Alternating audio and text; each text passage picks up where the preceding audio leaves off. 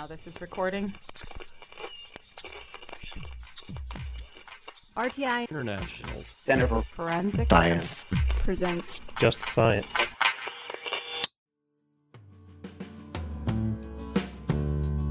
Welcome to Just Science, a podcast for justice professionals and anyone interested in learning more about forensic science, innovative technology, current research, and actionable strategies to improve the criminal justice system. In episode 4 of our Research and Considerations for Sexual Assault Cases season, Just Science sat down with Dr. Rachel Lovell, Research Assistant Professor at Case Western Reserve University, and Mary Weston, Assistant Prosecuting Attorney at the Cuyahoga County Prosecutor's Office, to discuss a recently published article detailing the case for an investigate all approach to sexual assault kit investigations. As more jurisdictions submit their previously untested sexual assault kits, investigators are finding that many submissions do not result in a CODIS hit. But should investigators continue their efforts even though there isn't an immediate suspect identified through CODIS? Dr. Rachel Lovell and Mary Weston provide a compelling case for investigating all previously untested sexual assault kits, regardless of whether there is a CODIS hit. Listen along as they discuss the recently published article, The Case for Investigate All, assessing the cost-effectiveness of investigating no CODIS hit cases in a sexual assault kit initiative, in this episode of Just Science.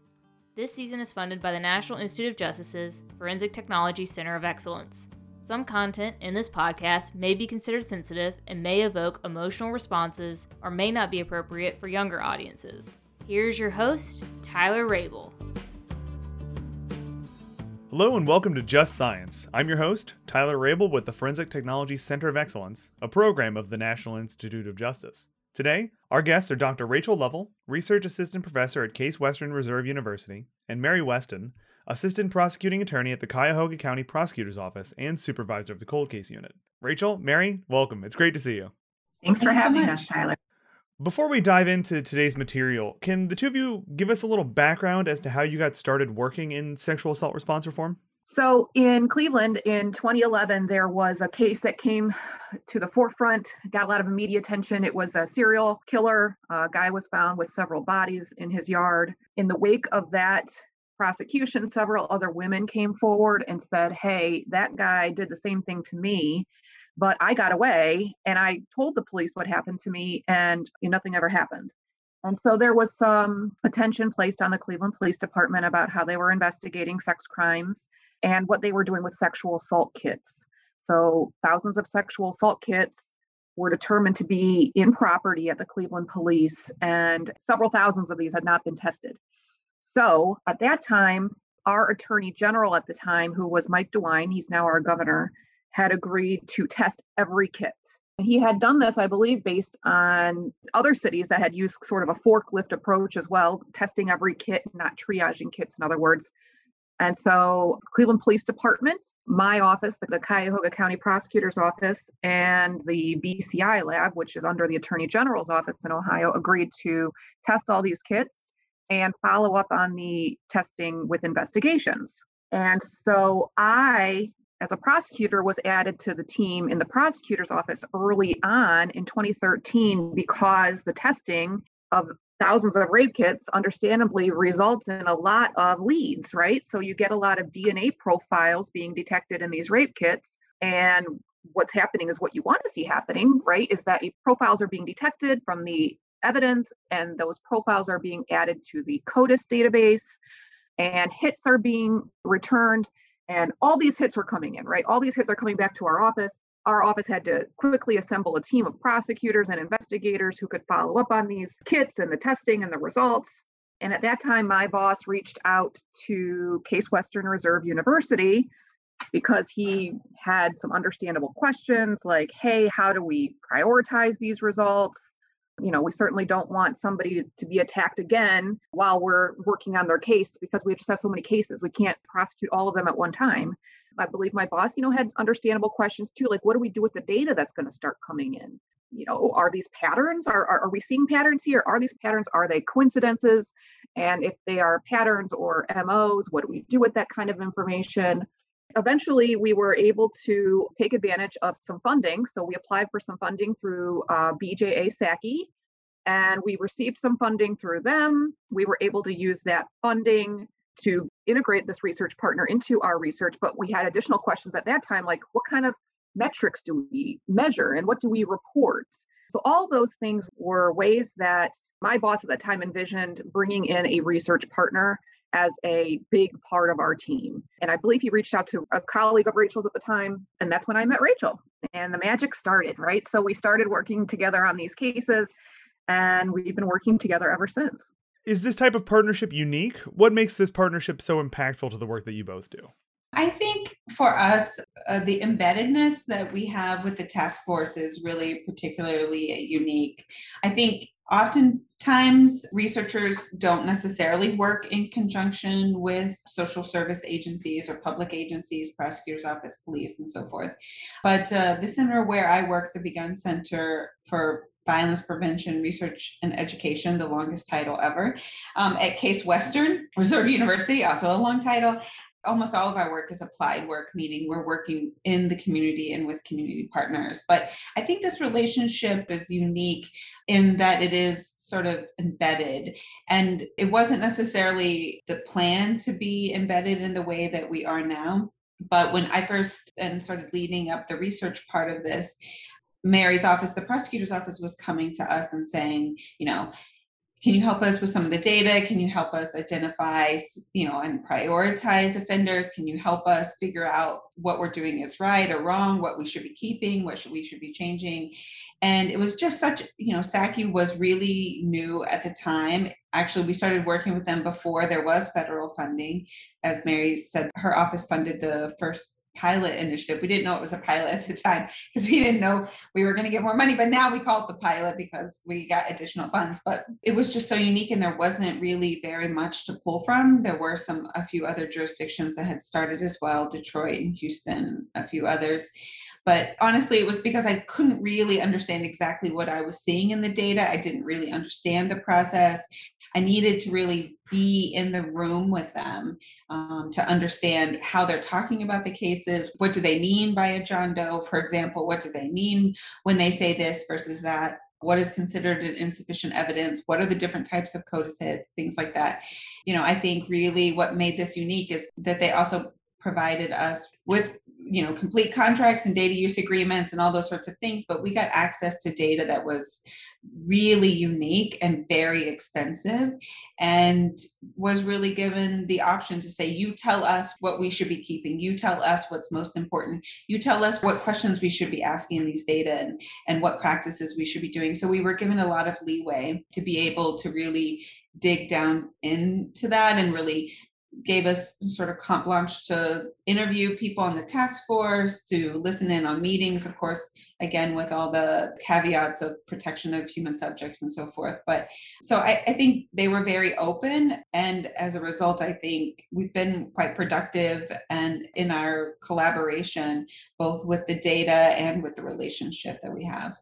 And it seems that partnership has blossomed into a lot of excellent resources, and that actually transitions well into the one that we're going to talk about today. So I know that you recently published an article titled "The Case for Investigate All: Assessing the Cost Effectiveness of Investigating No CODIS Hit Cases in a Sexual Assault Kit Initiative."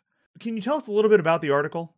Yeah, so the article is actually an extension of the pilot project that I just mentioned. So back in 2016, we released a research brief that was a cost-benefit, cost-effectiveness analysis of the task force. It was part of what was a deliverable for the pilot project. And at that time, the initiative was about a third of the way through investigating the cases, and the testing hadn't even been completed yet. So they were still really early, good enough in the process that they had processes in place, but not a third of the way.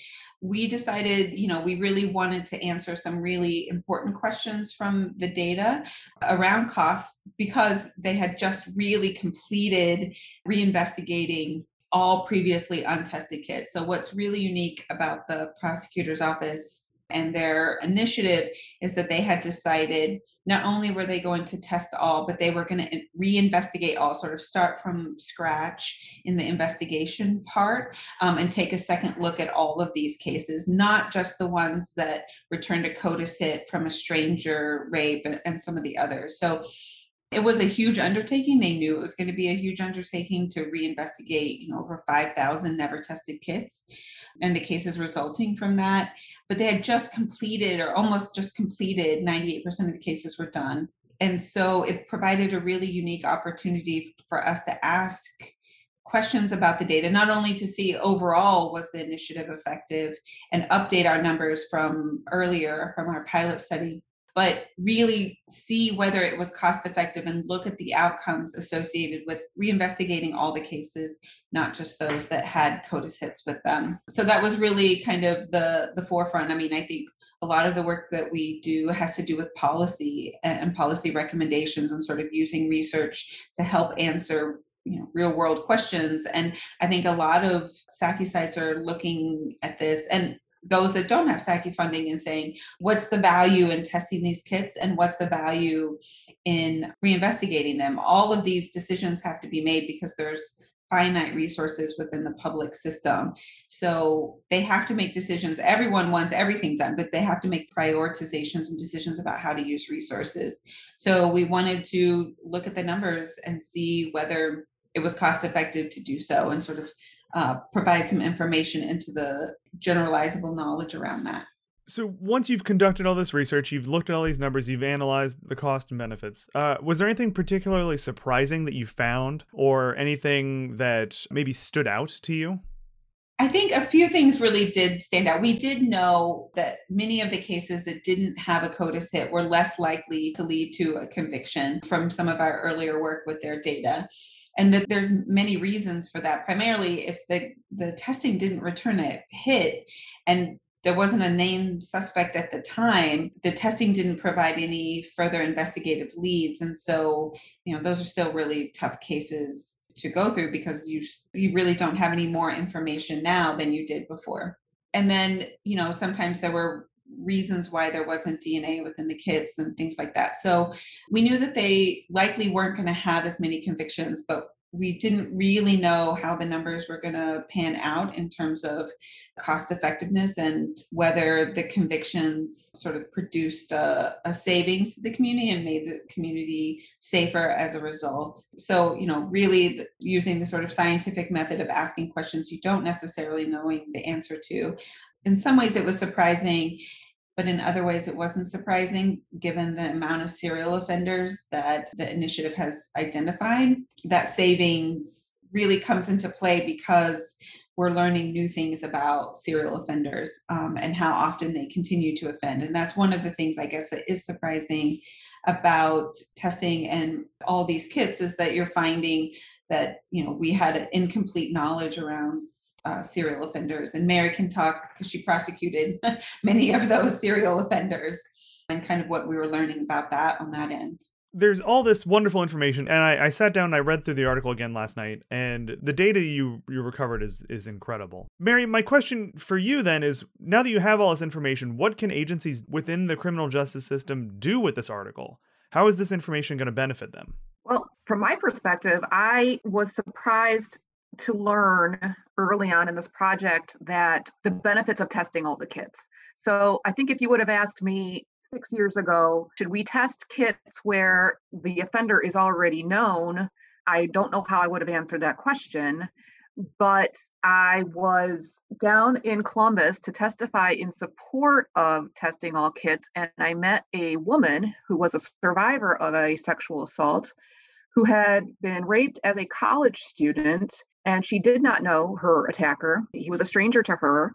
But in chatting with her, we were talking about the research that was starting to come out, which was that, and I thank Rachel and her team for this, and other researchers across the nation, noting that offenders are not as pigeonholable, I guess, as we thought they might be. Stranger rapists do not only rape strangers, they are more opportunists, and they will attack people they know as well. And the woman that I met in Columbus, her story haunted me because I thought, well, what if that man that attacked her, attacks his live-in girlfriend, and the police look at that kit and say, well, we don't need to test this kit. We're not going to learn his identity from testing his kit. However, testing his kit might produce CODIS matches in the database to other kits. And that certainly bore out here in Cuyahoga County with our kits. When we had these CODIS matches come in from the testing of these kits, they were not just only stranger rape cases matching together. They were acquaintance rapes, they were intimate partner rapes, and they were stranger rapes. So it was very enlightening, and criminal justice partners everywhere can learn from the fact that testing all the evidence will produce leads into your unsolved cases.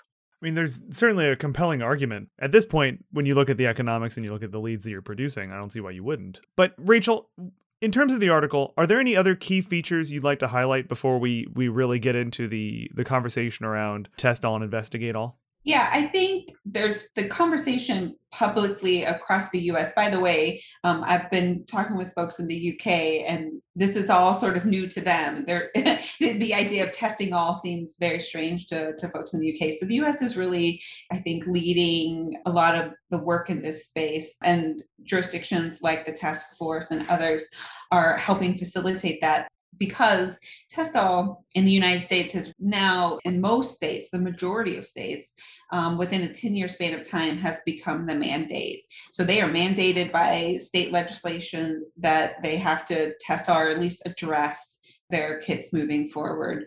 In terms of policy-wise, in a short period of time, policy has moved very quickly to adapt the idea that we should test all. What I really would like people to understand is that we should be testing these kits. I think in terms of that's the right thing to do, but just the testing will always just be a cost to the system. Now, it's still the right thing to do, and I'm not arguing that you shouldn't, but it's still always just going to be a cost, because testing is just a cost. That sheet of paper that's produced for the lab report that comes from the testing becomes more than just a sheet of paper when that case is looked at again, when it's reinvestigated and someone does something with the information contained in that lab report. That's where the cost savings comes from. It comes from not the testing. The test is sort of necessary but not sufficient in this space. It's the follow-up that makes that important. So in Mary's example of the survivor she met and the sort of stranger, non-stranger crossover is what we call it, sort of, raping strangers and non-strangers, or sort of crossing over between different groups. Because they were reinvestigating all of those, they were finding that in the cases where they were non-strangers, they had identified suspect names. And then they linked to one that was a stranger, and now you have a named suspect. But if they had just sort of whittled down the cases from the beginning and said, okay, we're only going to look at strangers, and we're only going to be the ones that return DNA hits, they would have missed the opportunity to get those leads by looking at the other cases, the cases that didn't have DNA or didn't return a DNA hit. And so it's really much more holistically using all the information that you have to really be able to follow up. So I think that's the really important component of this, but that's really going against the grain in many ways in terms of what other jurisdictions are doing, not just those that are addressing their backlogs, but also those that are looking at current cases, and that in many jurisdictions, the information that we're learning isn't being filtered down to them yet. So they're just like, well, why would I need to test this kit? Because it's really both parties agreed that there was sexual contact. So it's a matter of consent that you're prosecuting. Really kind of changing practice in the untested, I think, can also inform current practice, and not just for the backlog of rape kits, but also moving forward about how do we think about reinvestigating these cases. So you bring up something that I was hoping we could talk about. Before we really dive in, I was hoping that the two of you could give a brief explanation to our audience on the difference between test all, investigate just CODIS hit, investigate no CODIS hit. Could we get a little distinction on that so that our audience has a jumping off point? Sure. So when we started getting the results from our cases, like I said, we did a forklift approach. We tested every single kit. And about half of those kits produced a DNA profile that was sufficient to be uploaded to CODIS, which is the Combined DNA Index System. It's the national database. They have requirements. They required the DNA profile to be of a certain nature and quality to even add to CODIS. So about half of our kits had that kind of result where something could go into CODIS. Now, just because something goes into CODIS doesn't necessarily mean you're going to get a CODIS hit. It depends on if the source of your DNA in your evidence, if that person's DNA is in the offender side of CODIS as a result of being, a convicted or arrested felon, for instance, depending on the state. So let's say half of our CODIS uploads resulted in CODIS hit. So a CODIS hit is a lead, right? So if I submit a rape kit for testing and a profile is able to be uploaded to CODIS, and if it does hit to a identified offender, I get a notification via email or via a letter saying, here's a lead. It's just a lead. It is something to follow up on. It means that the DNA hit in the system. So some of those cases got CODIS hits. Now, some of our cases, there was a CODIS upload, but no hit at all. Sort of a second group of results that we got. And in those cases, we still investigated all of those cases to determine if the person could be identified in other ways. Sometimes there's matches between kits, but no hit. What this means is there's separate rapes that involve what looks like the same offender because the same offender's DNA is in multiple kits, but it's not hitting to a named person. When we talk about John Doe indictments, we're generally talking about a kit where there's a profile in CODIS that we are fairly certain and confident is the offender and not, for instance, like a consent partner. And we have in Cuyahoga County indicted those cases. We indicted the DNA profile. We've done that 170 times. So it's just state of Ohio versus John Doe number 170, for instance. And if you look at the actual indictment, it's the bunch of DNA data, but that's the person we've indicted. And we've done that to preserve our statute of limitations if it's that second group I'm talking about where there's a profile in CODIS, but no hit. And then for half of our cases, we tested the kit, but the kit did not produce a DNA profile that was of sufficient quality for CODIS. And so we still investigated those. We determined there was a benefit to investigating those as well. Perhaps those could be solved in other ways, just by identifying a suspect through perhaps fingerprints or through kind of the old-fashioned way, who lived in the area, who fits this description, do we have a nickname, what can we learn about just taking a deep dive into the case file. Some of those cases involved named suspects, right? There's a lot of sexual assaults that are committed by people right? So sometimes we get the results back, nothing's in CODIS, but you take a deeper look into the file and it's like, oh, okay, well, we know who did this. We'd reach out to the victims in those cases. And a lot of times we would learn they did not want to prosecute at the time. They were not comfortable with that in the aftermath of being assaulted, but now they're more comfortable with it. And so we were able to bring prosecutions forward where there were no CODIS hits, there were no CODIS uploads, but we were able to determine who the offender was, and the victim was in a place where she was willing to go forward now, and the statute of limitations had not passed. And based on your response and based on the article, it seems like the push for investigate all is kind of the way to go. So what are the economic benefits of test all and investigate all? The benefit really, besides the sort of that's the right thing to do, and that's a separate conversation, but if you're just looking at the economics of it, our analyses are based upon what we're learning now about how frequently serial offenders will continue to offend if they are not sort of taken off the streets. We can see that actually pair out in the data that, you can see, because unfortunately they weren't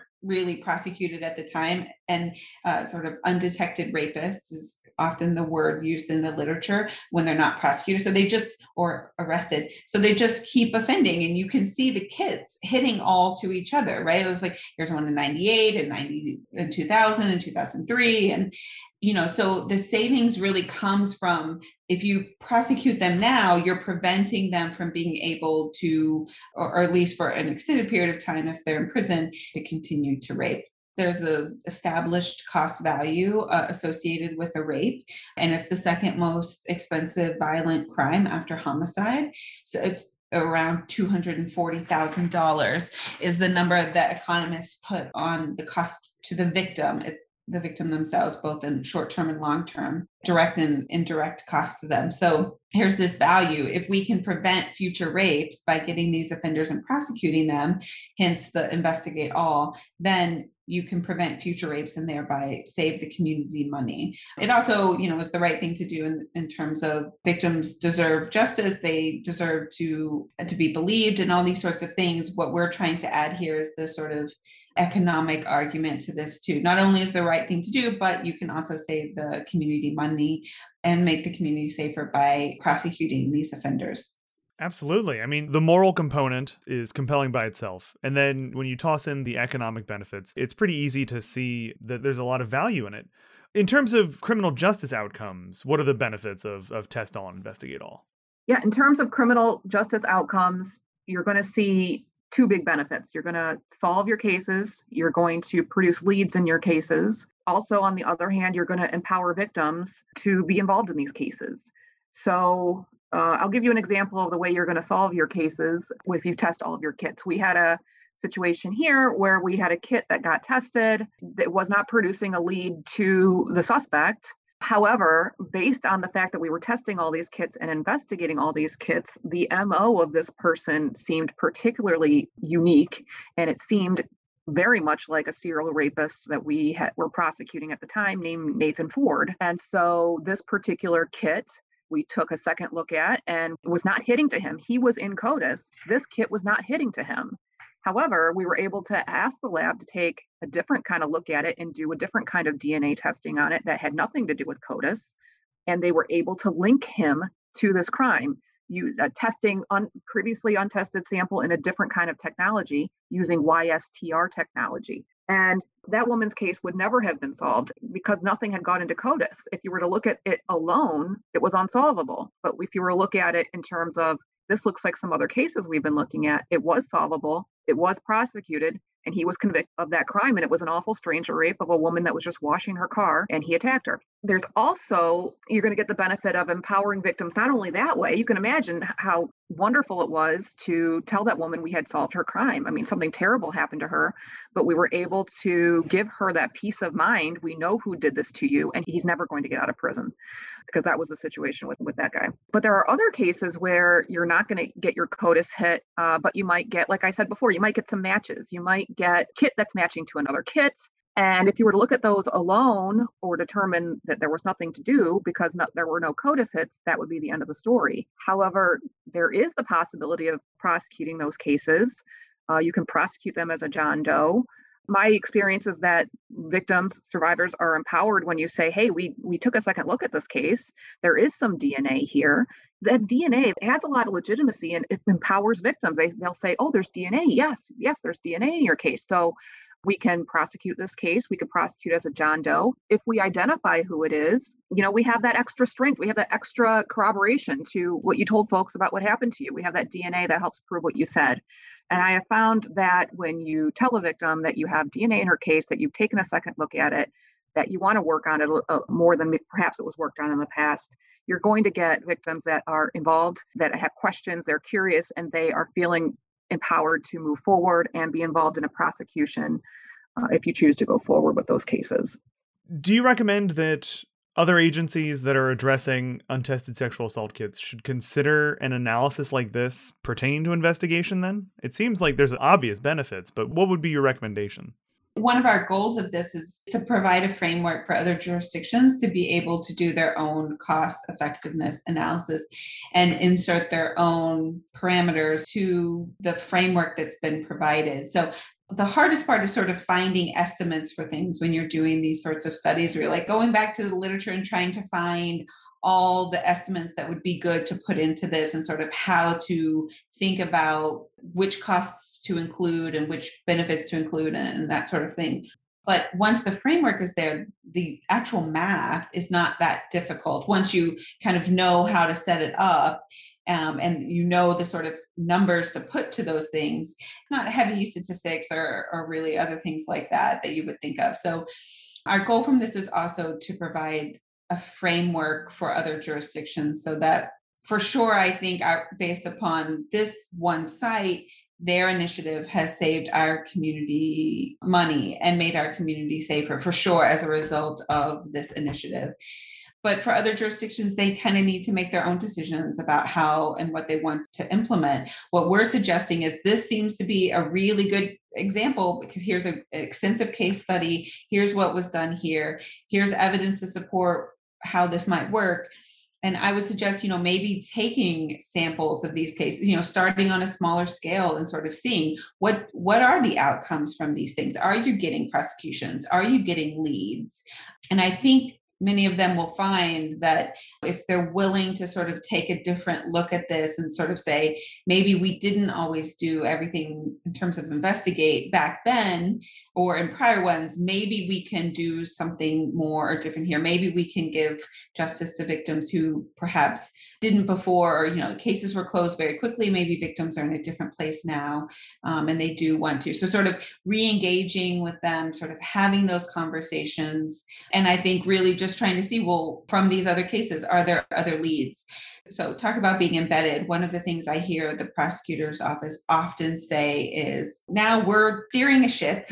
If we look back at our time, and if someone looked at our cases 20 years from now, would they look at these cases and say, we did really everything we could to try to make our community safe, to get justice for this, and to hold offenders accountable? And I think using that as the overarching theme of the overall untested rape kit stuff is to say, maybe it wasn't always done in the past the way it should have been. We're learning a lot, and we're continuing to grow and improve in how we're doing these. So when we were in charge, are we doing everything that we can to do this? And not only for the victims, but is it a good choice in terms of a good use of our resources and an allocation of our resources to do this? And I think this paper really starts to get at that evidence to say, yes, by changing policies and practices, you can save the community money. I completely agree. And Rachel, in terms of saving the community money, do you have any figures that you could share with us? Maybe how much they save per kit that's tested, per investigation that's followed up? Something to give our listeners like a concrete idea of, what the actual value is. Yes. And there are lots of numbers in the paper if you wanted to read it.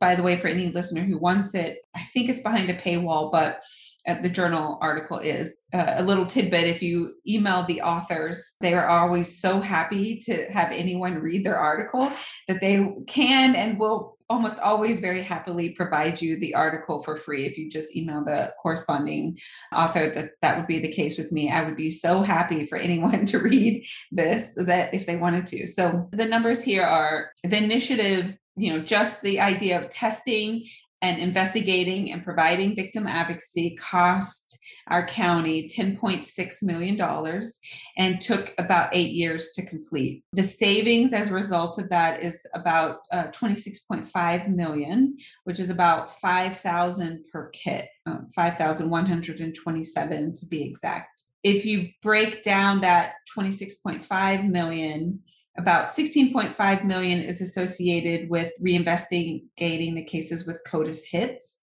and about $10 million is associated with those that are reinvestigated with no CODIS hits. So in other words, those with CODIS hits save the community more money because, again, they were more likely to lead to prosecutions. However, still $10 million was saved from also looking, and this is the savings, not the total cost. Just the savings is $10 million from reinvestigating the cases with no CODIS hits. So, I think if you're only looking at just reinvestigating the CODIS cases, that's not a bad choice because you're still save the community money. However, you can save the community more money and continue to make the community safer and prevent future rapes by really looking at it from a larger perspective and really reinvestigating all. It definitely makes a compelling case for investigating all. When you look at those numbers, those figures are massive. So what's next for each of you? Is there anything you're excited about? Any future projects, research, events, resources that might be coming out? Yesterday, I wrote my first and probably last op-ed. Getting what I wanted to say out in 250 words nearly killed me. But I really felt very passionately about getting this information out to our community. So I wrote with my colleagues who published a study with me and actually with Mary's office and Mary. So with everyone's input, we wrote an op-ed and it came out yesterday in the Cleveland Plain Dealer to give information back to our own community and say, here, your tax dollars paid for this thing. Look what's come from this. And some of the other work that I've done, we were hinting at the fact that all of the press and all this information has really seeped into our local community pretty extensively and has affected victims' willingness to engage, get a sexual assault kit collected, and report to police. And to think that it wouldn't impact how victims take in that message seems strange. So of course, I think it is making that. And I, sort of wanted to give that information out in a way that someone wouldn't have to read through a very dense journal article to be able to glean the bigger picture from that. So let's say for me, I'm excited because as we continue to work on this project, we're taking a look at some newer cases. And when I say newer, they're still not new. They're newer to me. They're not from the 90s anymore, but we have agreed to take a second look at some of the ongoing or newer Cleveland police cases. So our initial project was a look at cases from 1993 through 2011. And we picked 1993 because in 2013, the statute of limitations for rape, I should say, was 20 years. So we could only go back as far as 93.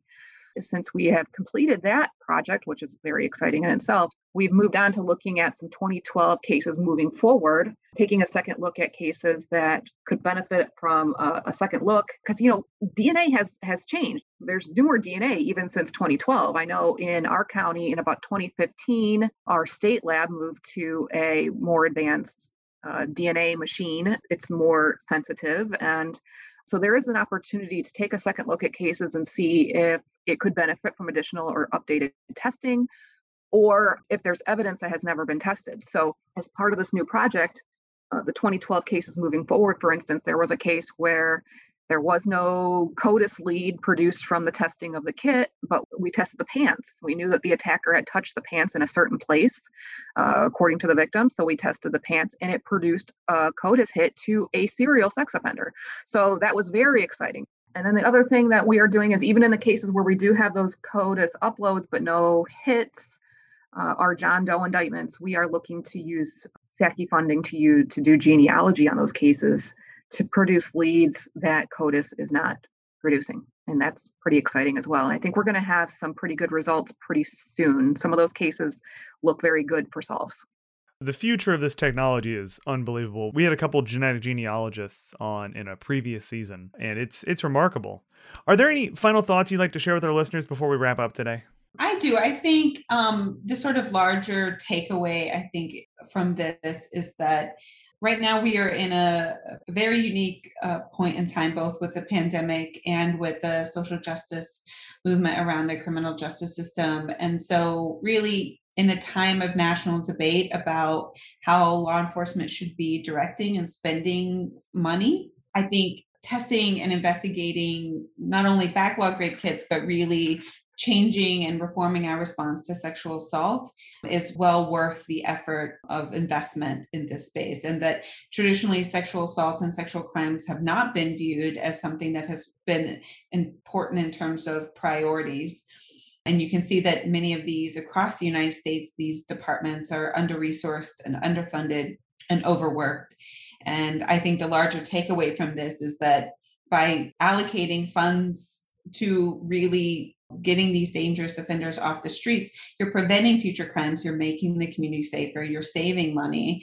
And it's also the right thing to do. These offenders are committing lots of rapes and lots of other types of crime. And so by really focusing our efforts on that, we can save the community money and make it safer. Rachel, Mary, thank you so much for sitting down with Just Science today to discuss the article. For those listening, the article, once again titled, "The Case for Investigate All, Assessing the Cost Effectiveness of Investigating No CODIS Hit Cases in a Sexual Assault Kit Initiative." So thank you both for sitting down and talking with me today. Thank you. Thanks, Tyler. For those at home who are interested in checking out the article, you can access it in the journal Forensic Sciences. And if you enjoyed today's conversation, be sure to like and follow Just Science on your podcast platform of choice. For more information on today's topic and resources in the forensic field, visit forensiccoe.org. I'm Tyler Rabel, and this has been another episode of Just Science. Next week, Just Science will be sitting down with Maria Simmons from Shift in Notion Consulting to discuss supporting male victims of sexual assault. Opinions or points of views expressed in this podcast represent a consensus of the authors and do not necessarily represent the official position or policies of its funding.